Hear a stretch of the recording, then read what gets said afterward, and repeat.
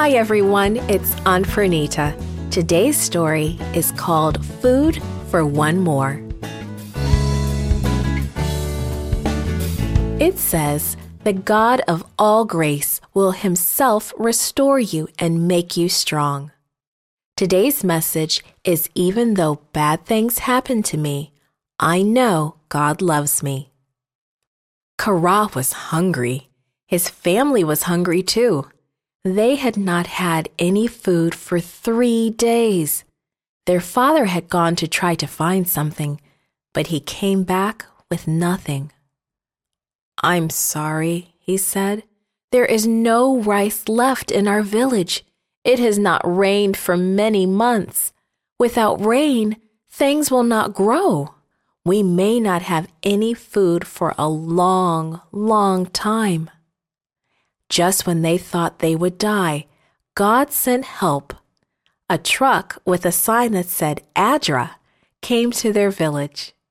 "Rice! Rice!" the driver called. "Each family may have 1 bag of rice." Soon each family in the village had enough rice to last for several days. More trucks came during the long months until the rain came.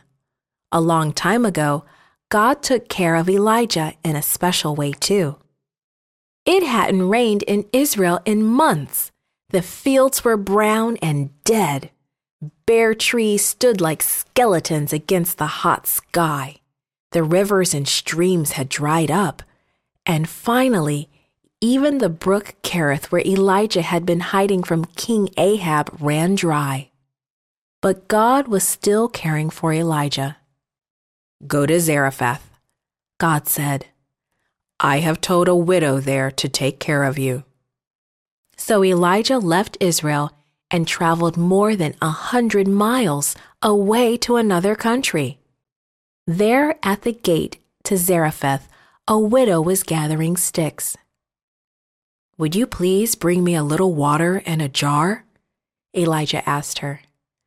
"And would you please bring me some bread too?"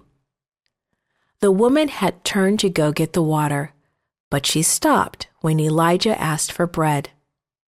"I don't have any bread," she said. "All I have are a handful of flour and a little oil. I'm gathering firewood so I can bake some bread for my son and myself, and after we eat that, we will die." "Don't be afraid," said Elijah. "Go home and make me a small piece of bread. Then make something for yourself and your son.